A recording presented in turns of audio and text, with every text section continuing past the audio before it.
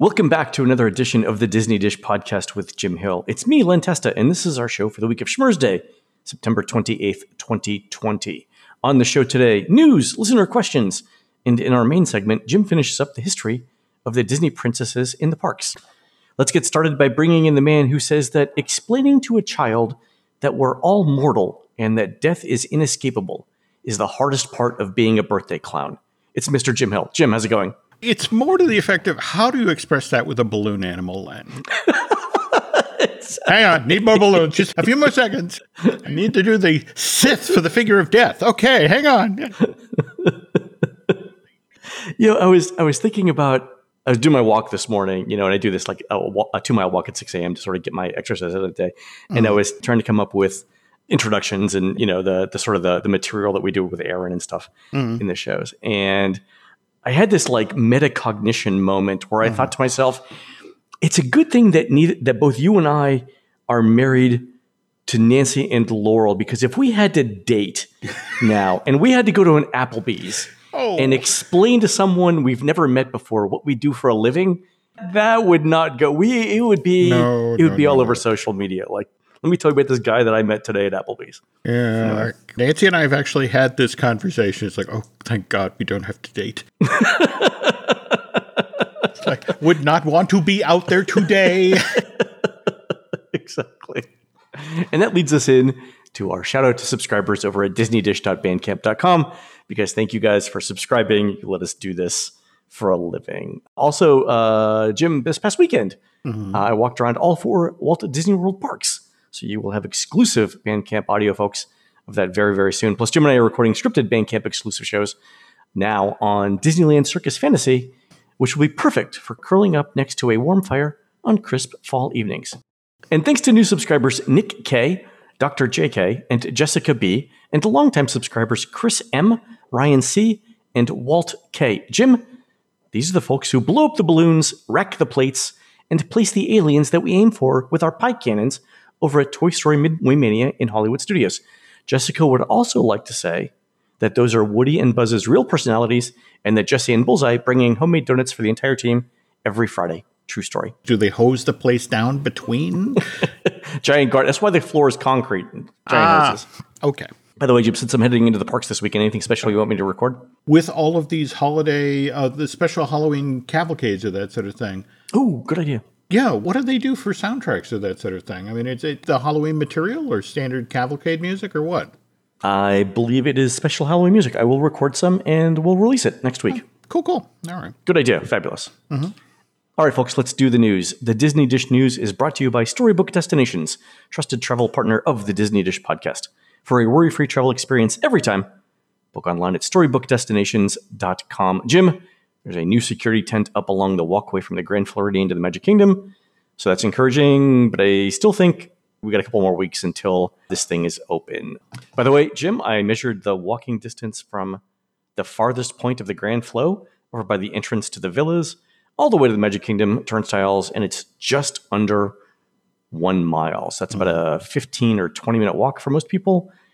But the thing is, like, I think if you consider the wait for a boat to the Magic Kingdom, that's going to be a faster option, right? I would agree. Also, remember that the monorail isn't running at the Poly. So if you're thinking of walking, it's about 1.5 miles from the farthest point at the Poly over by the TTC to the Magic Kingdom. So that's about 25 or 30 minutes. So normally, it's probably faster to walk over to the TTC and take an express monorail. But if you're on the west side of the Poly, over by Fiji, Tuvalu, or Aotearoa, and like it's Thanksgiving or Christmas crowds, the walk to the Magic Kingdom through the Grand Floridian might be faster. So if you try this, let us know. Speaking of the Polynesian, Laurel and I were at the Met Museum in New York last weekend, going through the art of Oceania, the people of the Pacific Ocean. And, while I was there, I'm checking out the art to see how authentic Disney's stuff is over at the Poly, because, that's what we do, right? Mm-hmm. Of course. And I didn't know this, but Aotearoa is the Maori name for New Zealand. So that was new for me. Mm-hmm. Also, the artwork at the Poly is pretty close to the art styles that we saw at the Met. The Disney stuff is more stylized in a lot of cases. Mm-hmm. But yeah, I mean, it's based on actual indigenous art. So that's good to know. Well, power to them. It's just the level of work that went in, and then they stepped back for the Disney stylization. And it's just a question of How far back do you step? I think it's pretty good. I mean, again, it's an interpretation and a stylization of it, but it's pretty good. I mean, not only the shapes and the figures that are represented. So like the stylized heads look like the stylized heads in the museum, but the color palette is also the same. And again, it's a little bit brighter for Disney, or maybe the museum stuff is a little bit more weathered and old, but I mean, in general, it's the right color palette too. Okay. Glad you went and checked that out. I mean, just the fact that you're out at the Met, that's good. Yeah, exactly. The museum was open. It was fabulous. So that's good. Also this week, Jim, Run Disney announced the virtualization of the January Walt Disney World Marathon and the Disney Princess Half Marathon in February. Everybody knew this was coming. No surprises here. I don't think this is anything unexpected. Jim, do you? No. And in fact, especially on the heels of yesterday's news where we saw Black Widow was initially supposed to come out May of this year, got pushed into summer, and now it's all the way to May of 2021. So let's talk about that in the context of Mulan Premium Video on Demand, PVOD, right? Yeah. That has to be a failure then. The weird thing is just this past weekend on the Emmys, they ran the trailer for the very first Marvel Studios limited series for Disney Plus, WandaVision. And the argument in-house is like, look, the MCU up until this point has all been in theaters. And Black Widow is supposed to be launching, the very next phase of the MCU. So we just could not do it there. We could do WandaVision there because this was always designed for that space, but not this one. And I think Mulan, the live-action reboot, has been a certain amount of frustration at Disney about that because they spent so much time and put so much effort into crafting that film with the notion that it would be the first real giant blockbuster that Disney had ever made for the Chinese market, and it completely misfired there. Yeah. I think that did factor into it. I think where it'll get interesting is we're still waiting a decision on Pixar's Soul, which still has a November release date. And if that gets pushed to Disney Premium, we can say, okay, all right, maybe that worked financially. If on the other hand, that just goes straight to garden variety Disney Plus, we're going to know Mulan just did not work the way Disney had hoped, or at least in the premium setup. I mean, there were a couple of things that were working against it. One, it's a remake of a movie we've already seen. Yep.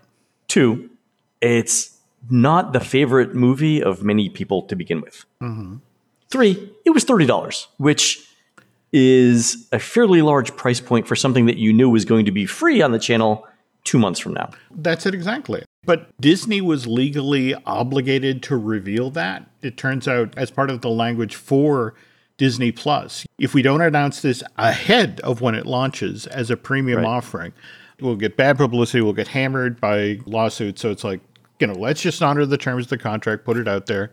And they did. They cut themselves off at the knees when they did that. Yeah. So I think if they were to release a Pixar film and they put it at $19.99 and they said, look, this isn't going to be on Disney Plus for 6 months. November, you got Thanksgiving, you got family around, you got Christmas coming up. People would spend the $20 to have the whole family sit around and watch a brand new Pixar movie in a way that they wouldn't for a live action remake of Mulan. I think that's a better value proposition. I think that's a valid point. Now, mind you, there's distinct differences and there's story-wise and that sort of thing and some amazing... $30 worth? But there you go. All right. $30 worth? $30 worth. That's an interesting enough price point that people pause. But it's interesting you talk about the $19.99 one. It's just so strange how even $10 will make people sometimes hit the brakes. Well, the thing is, I mean, one movie ticket is probably $10 everywhere now, right? I mean, yeah. So 2 movie tickets, $20. Kids will enjoy it. It's an easier sell. No, I agree. I agree. Plus the picture name. Anyway, going back to the parks, Jim, Disney increased park hours across all 4 parks this past weekend. So the Magic Kingdom closed at 7 instead of 6. Epcot closed at 9 instead of 7. Hollywood Studios closed at 8. And the Animal Kingdom closed at 6. So I don't think this is really surprising, Jim. Remember back in May, you and I talked about a survey that we did at touringplans.com where we asked people who planned trips between mid-March and mid-July that were later canceled because of the pandemic, when they planned to return to Walt Disney World. And a plurality of them said September and October. In fact, those 2 months were the 2 most popular months by far with another spike happening next spring break. So those crowds seem to be happening now. So the thing that we thought would happen back in May seems to be true. Okay. So while I've been here this week, our statistician Steve Bloom is here as well. One of the things that he points out is he's been getting to the studios early every day. And although the official hours for the studios start at 10 a.m., this week they've been opening the park at 9 to deal with the crowds. So rides like Runaway Railway are open. Once the park opens, you can get in early, get on a ride on Slinky Dog, then get in line for Runaway Railway, all before you've got to get your app ready for a Rise of the Resistance boarding group at 10 a.m. The interesting thing about that is, so Steve's staying at the Poly, and sorry, he's not at the Poly. He's at Pop. He's having to leave his room at the Pop for the Skyliner station at 8 a.m. or 2 hours before the park's officially open to be in the park by 9. So that's my tip for this week. If you're staying at Pop or Art of Animation and you want to get to the studios, there were 20 people in line, 20 groups in line, Steve said this morning before 8 a.m. So get there early or drive. That's a great tip. Wow, to be able to knock out 3 marquee things like that.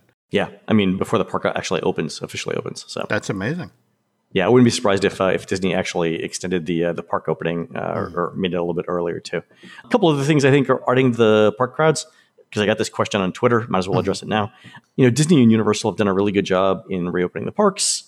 They've got stringent mask enforcement. They're sanitizing everything in sight, and they're keeping everyone pretty well socially distant. And I think that's showing a lot of people that these relatively straightforward things can go a long way towards risk mitigation. And speaking of that, Jim, did you see the love song from Josh D'Amaro to Gavin Newsom in California, asking him to reopen Disneyland? Baby, I've changed.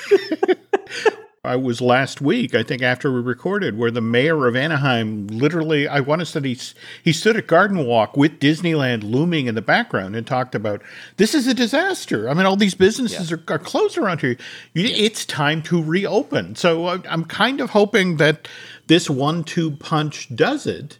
But if you're Governor Newsom, half of the state is burning down, half of the state is dealing with pandemic increases. Yeah. Hey, can this theme park open? Yeah. I mean, he's got a lot on his plate right now, right? He does. Obviously, he's got to be worried about the health and safety of California residents, number one. But I think Disney's shown, again, that they can operate the parks in a relatively safe manner. We should have a vaccine, in the next 6 months or so. I think just looking at it from a cold political calculation, right? Let's assume that Gavin Newsom doesn't have a human feeling in his heart at all. If he's just looking at his reelection possibilities, right? He could rationalize the opening today using just the things that we just said. And making the point that you made about the economy, right? So I think I would be surprised if it wasn't open in October. I'd be shocked, actually, if Disneyland didn't open in October, based on what we know now. Yeah, folks who've gotten in and have done the shopping at Downtown Disney and then drifted up to the Central Plaza have noticed the plexis in place now. Yeah, signs are on the ground. Yeah. So all of the indicators are there. They're just waiting for a certain guy up in Sacramento to turn a key. Awesome. And speaking of the parks, last night there was a fireworks test at Epcot for Harmonious. Again, our own Steve Bloom, who's here, stayed up late to film it for Facebook. So, Jim, if they're testing for Harmonious now, with the pyro effects in place, does that mean Epcot Forever is done? That's it? Not to be mean here, but there were lots of tests of Rivers of Light. I'm sure the Titanic had sea trials as well. There you go. All right. Just saying. I'm hoping it all went well last time. And our buddy BioReconstruct, we've been watching them assembling the launches and the floats. And it's great that you're testing pyro. It's like, does the show work? Yeah. I guess our answer will be, Len, if in fact Epcot Forever suddenly resurrects itself and it's like, oh no. Well, the thing is, so a couple of things would have to happen. One, Disney would have to be okay with a nighttime fireworks show in the next couple of months. The Magic 8 Ball says that's probably not going to happen. If you're going to do it, you're going to do it in Epcot, or you're going to do it at the Magic Kingdom after everyone leaves. We are coming down to our window of time for daylight savings time. Right. That's true. And even with the current hours, once we go to daylight savings time, it's like, well, it is in fact dark enough now to do a nighttime Epcot show. But then it becomes, can we get guests to responsibly, socially distance in the dark for one of these shows? When Epcot Forever debuted, you and I were both told it would last until October 1st, 2020. Right. October 1st, 2020 is Thursday. Mm-hmm. Is that still the deadline for? I mean, Harmonious isn't ready, but even if you say, okay, all of the work stopped on Harmonious from mid-March through mid-August, that's what, 4 months? Mm-hmm. Does that mean Harmonious isn't more than 4 months away? We see it in January? If you talk with anybody at Disney right now, it's like, we don't do schedules in pen anymore. It's like we have a meeting, we agree to a date, and an hour later, that date is dead. We basically write it on our hand in erasable Sharpie. Yeah. If you actually talk with folks about Harmonious, why Disney definitely wants to get this show into that park is they are still relying on locals largely to come into the park. And if we have a new nighttime show at Epcot, all of our annual pass holders, all of our locals will in fact come out. And so that means more business at our restaurants around the park.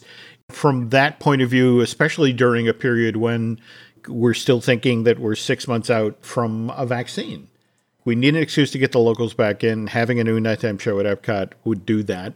It's kind of the spin that Universal is now doing with all of the haunted houses they completed. Just sort of like, and we're going to open 2 more that you have to come to the park to see. Yeah. And convincing the locals, you got to come out again. Actually, a great idea on Universal's part. That got a lot of attention on social media. And it did. Crowds have been really, really solid over the weekends too. When it's free for them to come in and see them because Universal sold them a pass code through the end of the year back in August.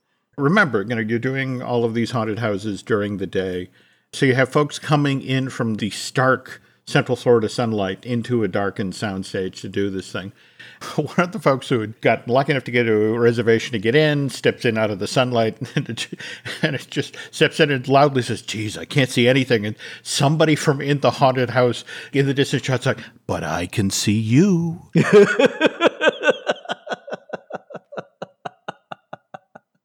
Give that person a raise, Jim. There we go. That's fantastic. That's great. Mm-hmm. All right, Jim, last news item before we get on to listener questions.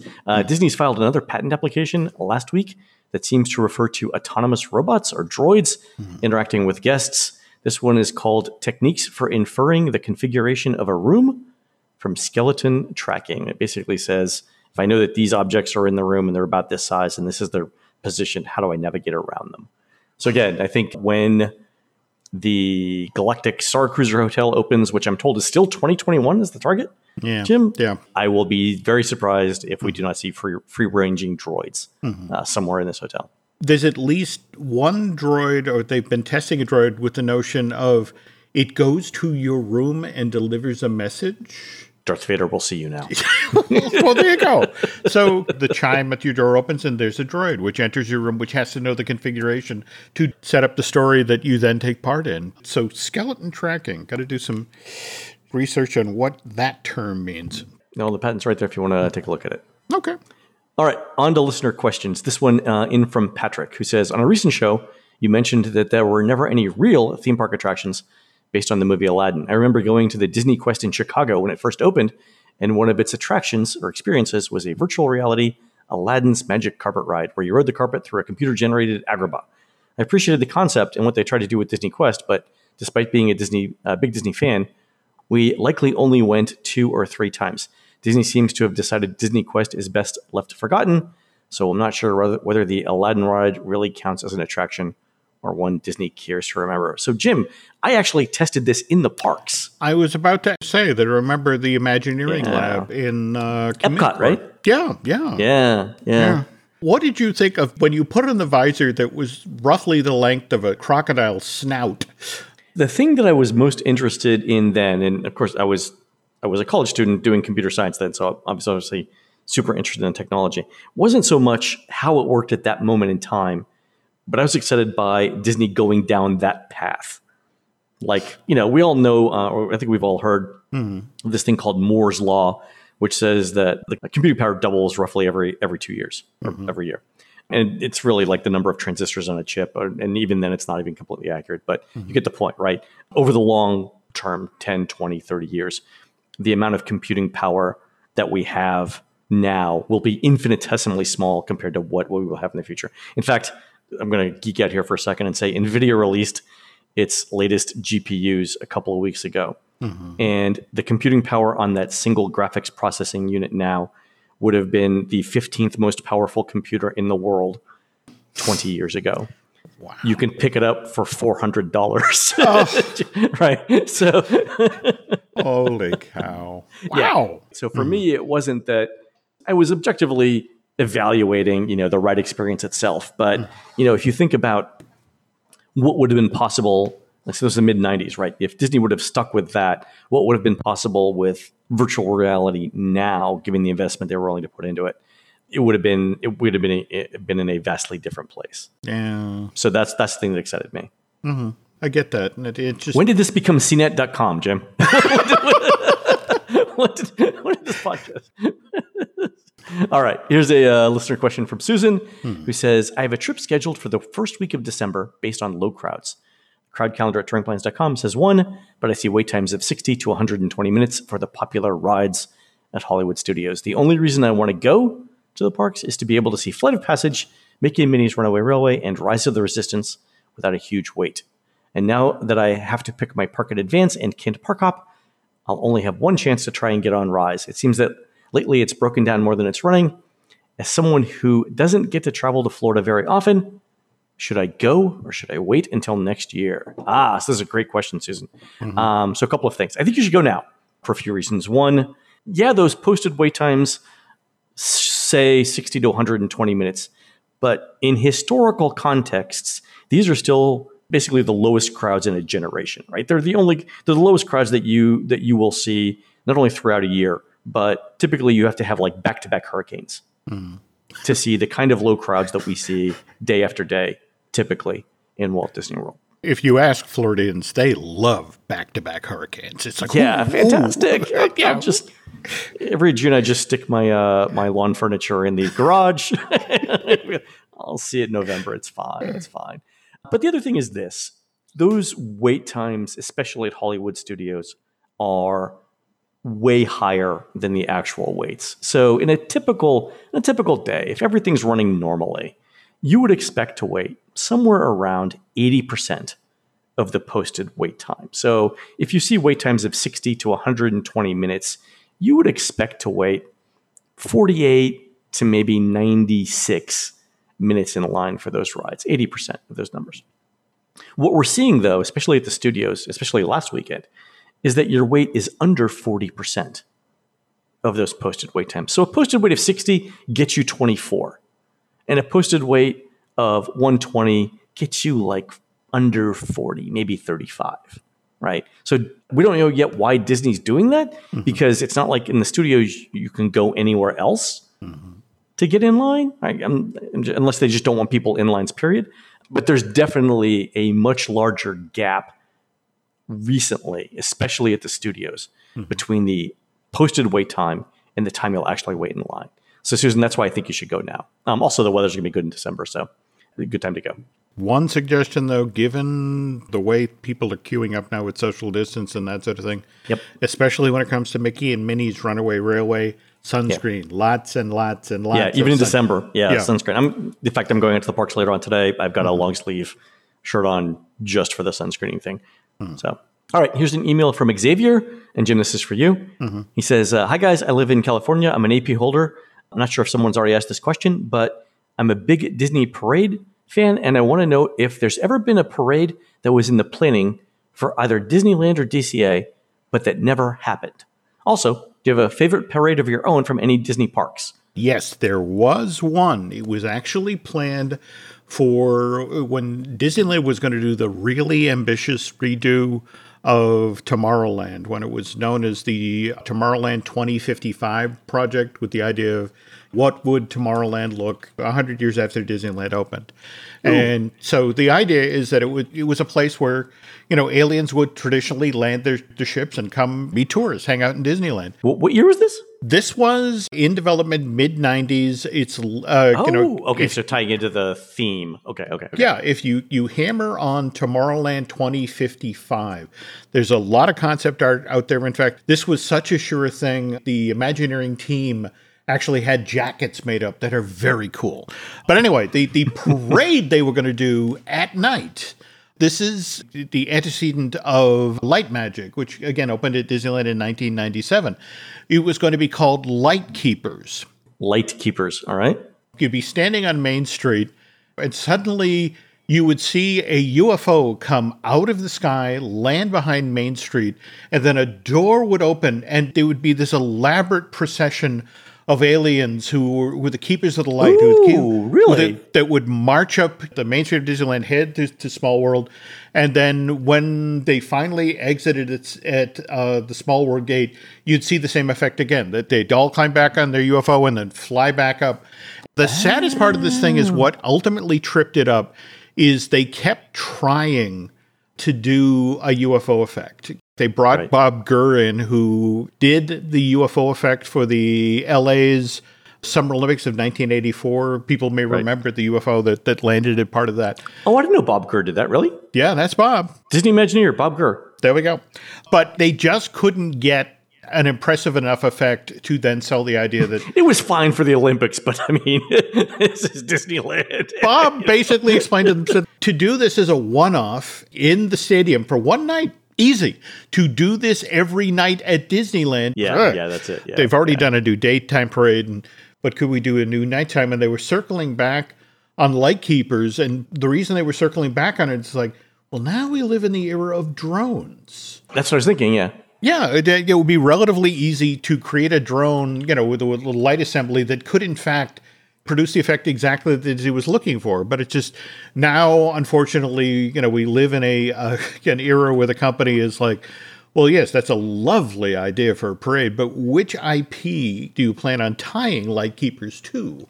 Is it Lilo and Stitch, or is it Treasure Planet? Please tell me, which of our alien-based Disney films will you be using? And please don't say The Cat from Outer Space. Thank you for this meeting. It's over. Yeah. That's fantastic. Mm-hmm. I didn't know about that. Mm-hmm. I wonder if is there concept art for this parade? There's a couple of pieces, but again, it's start with Tomorrowland 2055. There's enough art there where you just get a sense, a taste of what this was going to look like. It was going to be amazing. Cool. I will look for that. All right. Here's a quick question from Palmer and from Jim. We'll start with Palmer. And he wrote this to me on Twitter. He said, Len Testa, I thought the festivals you mentioned at the end of each podcast were just made up.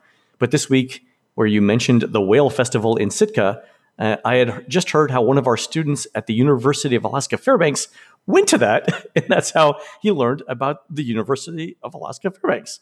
And from Jim, who wrote to me and said, is Aaron really going to be in Kernersville next weekend? So let me address Palmer's email first. Yes, every event that I mention in the show closing for Aaron is real, including the towns, the dates, and the hours. And I pick a random state every week, go to that state's tourism website and find something that looks fun. In fact, I actually talked to Aaron, our producer, about this after I got Palmer's email. And Aaron said that when he was starting out as a morning show radio producer, they'd use a book called the Chase Calendar of Events book.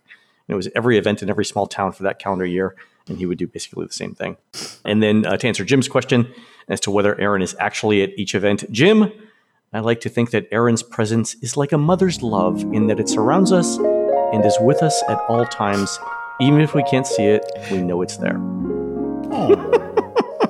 Finally, thanks to Trevor, who sent in some fabulous family photos of Walt Disney World from its first Christmas in 1971. And to Dave, who sent in family photos from Disneyland in 1962. Jim, we're going to do a special Bandcamp exclusive show in December, right? Where you tell the story of that first Christmas in Walt Disney World? Yes, 71, where they had 2 bright, shiny dimes. And how many decorations can we buy for that?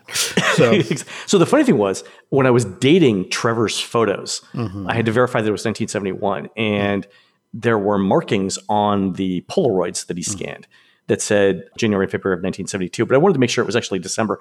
And so what I ended up doing is going back through the U.S. government's historical weather data for Florida from December 1971, because in the photos that Trevor sent in, everyone's wearing shorts. So it turns out that in December of 1971, Florida experienced a heat wave where the average temperatures were at least 5 degrees higher than they typically were. And that explains the shorts. And that, along with a couple of other things, allowed us to date it definitively to Christmas of 1971. Very cool. Also, Dave's photos are amazing because, among other things, they show how detailed and intricate the costuming was for the Can-Can girls at the Diamond Horseshoe Saloon in Disneyland in the 60s. At least that's what Dave says was his dad's reason for taking the pictures.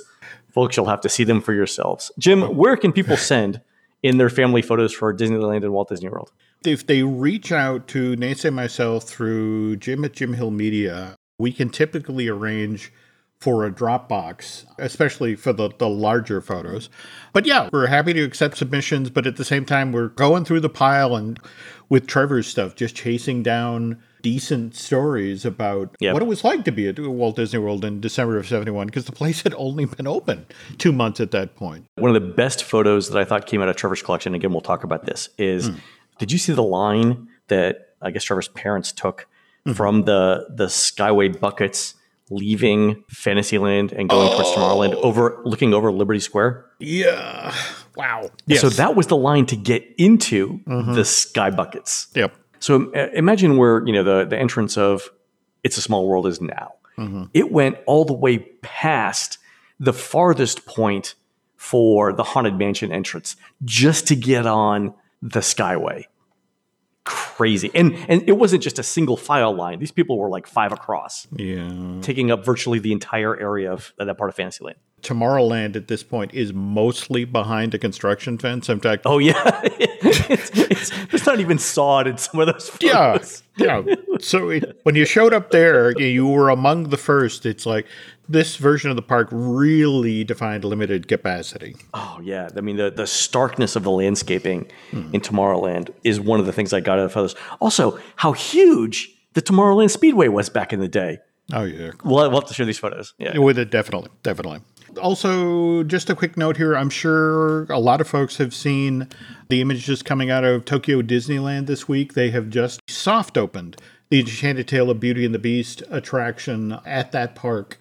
Have you seen any of the video for this yet, Len? Or? No. How's it look? It uses the trackless technology that hopefully Epcot will get to see with the Ratatouille adventure opening in France soon.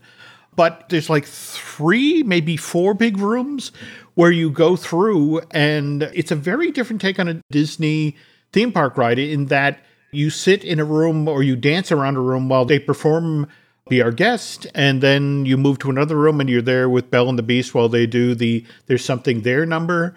And you actually end up in the ballroom at the end of the film where Belle and the now transformed Beast are waltzing, and you waltz along with them in your giant teacup. It's a ride done as a show. Interesting. I don't know if it comes across to the best effect as video. It doesn't officially open at the park till the 28th, which of course is the day this show goes live. If any of our listeners actually get over to Tokyo and do this in person, I'd love to get their take on it. I don't know how successful it is, but it is intriguing. And this is the first time Disney's tried this in an attraction? A ride as a show, yes. When you're in Be Our Guest, they do upwards of 2 minutes of the song. And then move to the next room, and again, it's another good-sized chunk of There's Something There, and then Kill the Beast and the transformation scene, and then the waltzing at the end. And it's just sort of like, as opposed to using this trackless technology to move through multiple detailed, propped small rooms, you are in large spaces for large chunks of time.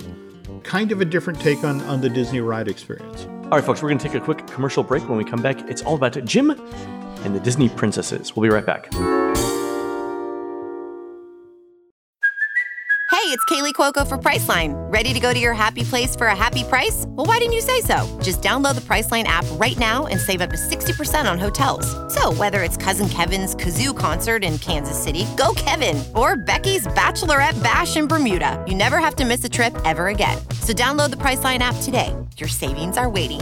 Go to your happy place for a happy price. Go to your happy price, Priceline. A couple shows ago, you had brought us up to 2008 when the Little Mermaid's Grotto opened at Disneyland Park in the old Circle Vision building. And then you hinted that when it came to the Disney princesses in the parks, everything would change in 2011 after someone at Disney saw a Disney on Ice show. And that was quite the cliffhanger, Jim. Actually, it wasn't 2011. It was January of 2000. And Andrew Mooney, who had spent 20 years working at Nike, had just come over to Disney. He was now the new head of consumer projects. And he was doing what executives at Disney traditionally do. They do the familiarization tour. And in this case, Andrew found himself in January in Arizona outside of an ice arena. He was about to go in to see a Disney on Ice show. In fact, Princess Wishes had been out touring the country since 2006. Andrew was really there that night to learn more about Disney's relationship with the Feld organization. The folks at Feld had actually cut a deal with Disney back in 1980. Feld had recently acquired a couple of failing ice shows, Ice Capades and Holiday on Ice, and was looking to rebrand them and thought, well, if we use Disney characters, maybe that will be more successful. So the following year, they launched Walt Disney World on Ice, which eventually got shortened to Disney on Ice and turned out to be a hugely popular franchise. Mooney was just there to learn that business. But as he's standing outside the ice arena, he can't help but notice that he's surrounded by, everybody else is queuing up at the doors, waiting to get in out of the sun. But there were all these little girls wearing Disney princess outfits. Andrew can't help himself. Eventually, he wanders up to one of the mothers. In fact, in an interview with Forbes magazine, he identifies himself, I'm looking at your daughter, but I'm a Disney executive. I'm here for totally wholesome reasons, a single man at an ice show. And he said, so he goes up and says, so I said to a few of the moms, by the way, he's Scottish, what's the deal here? And it's like, we were coming to a Disney ice show, and my daughter wanted to dress as a Disney princess, but the Disney stores don't sell Disney dresses. So I found a pattern, and I made it myself. Wow. Okay. And so Andrew was like, okay. So if Disney made official dresses like this, would you buy them? And they all replied, oh, God, we'd buy lots. The very next day, Andrew gets started on getting people behind the Disney Princesses product line. He came away from this with two ideas, not one. It wasn't just to put Disney Princess in the Disney store. He was also watching, like the Snow Whites chatting up to Cinderella's, or the Ariels playing tag with the Jasmines and the Bells. And it's like, Disney princesses could be friends. And so he goes back, and it's just sort of like, all right, have we ever done this? Have we ever grouped them together? And he starts the process rolling. And the interesting thing is, almost immediately, he gets pushback from Roy E. Disney. And he's one like, I don't, if we regroup, we rebrand the Disney princesses, that's confusing. More to the point, it's not in character. That's very important in the Disney world. But Eisner, on the other hand, was intrigued by what Mooney was proposing. So he turns to Jody Dreyer, who's in charge of Disney Corporate Synergy. And she organized what is then known as the Disney Princess Summit. It sounds like something on Instagram now. Well, I to be honest, I would have loved to have been a fly on the wall in this room, Len, because Jody actually describes it in her 2017 book, Beyond the Castle, Discovering Your Own Happily Ever After. But at the summit, it's cast members from every division of the company. It's theme parks, it's studios, it's animation, it's television, and consumer products. And they bring in designers, artists, writers. First thing first is establishing the criteria of who's going to be in this group. Oh, that's right. Yeah, you got to decide who's in and who's out, right? Yeah. Initially, the group that Mooney puts together, it's Ariel, Aurora, Belle, Cinderella, Jasmine, Mulan, Pocahontas, Snow White, and Tinkerbell. Tinkerbell. Interesting. Mooney wanted Tinkerbell in the group because he had the stats that showed that 4% of all Disney theme park sales up until that time were Tinkerbell merch. Okay. There was definitely a demand out there. But as they're working at the summit, it's a lot of people who are very into Disney culture who now start, getting very passionate very quickly. First, it's like, all right, what's the first Disney princess identifier? They agree the character has to be a royal, either by birth or marriage. Again, as Jody mentions in her book, some are easier to add to the group than others. Like Pocahontas, for example, daughter of the chief. She's in. Ariel, daughter of Triton, ruler of Atlantica, is a natural. Belle, on the other hand, fell for a beast, which is a problem, who of course turns out to be a prince, such a kidder, and she marries him. So, all right, Belle's a keeper. Some might argue that Mulan fails the princess litmus test, but remember, she saves her native land. None other than the emperor himself honors Mulan for her courage and service to China, so that seemed more than adequate. Mulan's in. At one point, their original animated feature, they have to wear a princess gown because, if you think about it, Cinderella is in her scullery outfit for much of the movie, but then she gets her gown. So it's like, okay, so there's got to be a gown factored in. But they eventually settle on what in-house is known as the Big Eight. So it's Snow White, Cinderella, Sleeping Beauty, Ariel, Belle, Jasmine, Pocahontas, and Mulan. Tinkerbell. Pocahontas didn't wear a dress, did she? See, now there was Pocahontas 2, where Pocahontas actually goes to England and is presented to the king and queen, and she wears a formal ball gown there. So that's the sort of arguments they had in the room. All right. It's like, yes, she wears deerskin, but if you remember in the second film, she was the lovely yellow gown with the big hair. Which we will never, ever put on sale because no one remembers it. But okay. All right. Fair enough. All right. But the box is checked. So Tinkerbell doesn't make the cut, but what they decide to do is hold Tinkerbell back for her very own brand, Disney Fairies. In the mid-2000s or thereabouts, there was this very deliberate plan at Disney with the notion that little girls who were into Disney princesses would then be targeted to transition to the Disney Fairies line.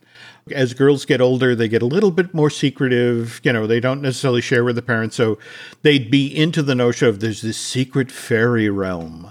Sort of the notion of, wow, you're going to take advantage of the fact that little girls separate a little bit from their parents to sell them merch. It's like, yay, way to go, Mickey. Anyway, fall of 2000, the Princess line has been launched. By the end of 2001, they already had $3 million worth of annual sales. So they knew, like, woof, and then in less than 4 years' time, it's up to $6 billion a year, Len. Holy cow. Yeah. Now, we have Disney princess attractions that date all the way back to July 55 when, the Snow White and Her Adventures ride opens at Disneyland Park.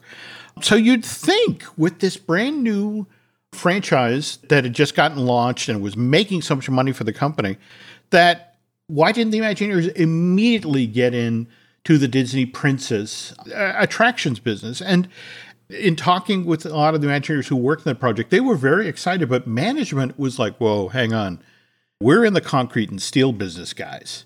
All right. If we build one of these things and it turns out to be a fad, we're going to have a big empty building that nobody's going into. Let's wait to see what's going on here. So they stood back and watched as Disney Princess went from a $1 billion business to a $3 billion business to a $6 billion business.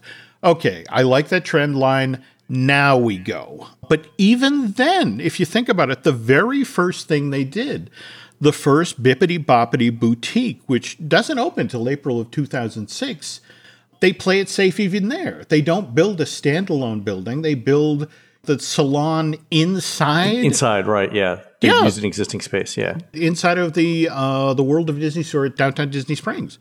Meanwhile, out on the West Coast that October, they do the same thing. They create a Disney Princess Fantasy Fair, but it's in the old Videopolis Theater. So the notion is, okay, it's in a space we're not really using and we're doing something temporary. And if it doesn't work, we can always turn this back into a theater.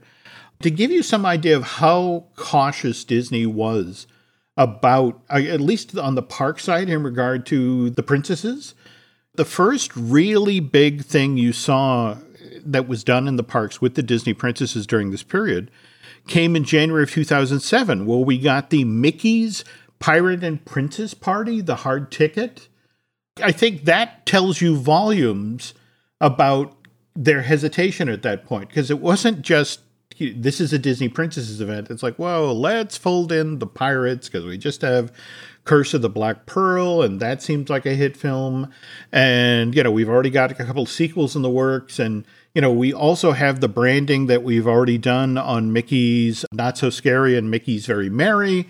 So people know with the Mickey name on it, it's worth their money for the after-hour hard ticket. But it was there that they learned the hard way that doing the princesses in the park was going to be tough. And you have to remember, Len, this is even before we get the first of the new Disney Princesses movie, 2009's Princess and the Frog. I promise the very next Disney Dish, we're going to wrap this up by talking about when we get that next wave of Disney princess movies with Princess and the Frog, Tangled, and of course Frozen, and how that totally changed how Disney handled princesses in the parks, which will bring us to where we are today. And you're going to go all the way through the decision that Disney announced early this year to retheme Splash Mountain to Princess and the Frog? There we go. As we mentioned with the Lightkeepers thing, it's like, well, what IP are you going to use when you redo Splash Mountain? It's a great point. All right, folks, that's going to do it for the Disney Dish show today. Please head on over to disneydish.bandcamp.com, where you'll find exclusive shows never before heard on iTunes, including in-park audio and that special series coming up on the Disneyland Circus. On next week's regular show, as Jim said, we're going to finish up the history of Princesses in the Parks, and Jim's going to start telling us about the history of the Wonders of Life Pavilion, which opened in October of 1989. We are produced fabulously by Aaron Adams, who's prepping a Holiday Lights tribute to Supreme Court Justice Ruth Bader Ginsburg, using only the colors red, green, and blue. It's titled RBG and RGB, and you can find it, along with 280 more holiday installations, the 24th annual Enchanted Land of Lights and Legends, from 6 to 9 p.m. starting mid-November at the Jefferson County Regional Park in beautiful rural Pine Bluff, Arkansas. While Aaron's doing that, please go into iTunes and rate our show and tell us what you'd like to hear next. For Jim, this is Len. We'll see you on the next show.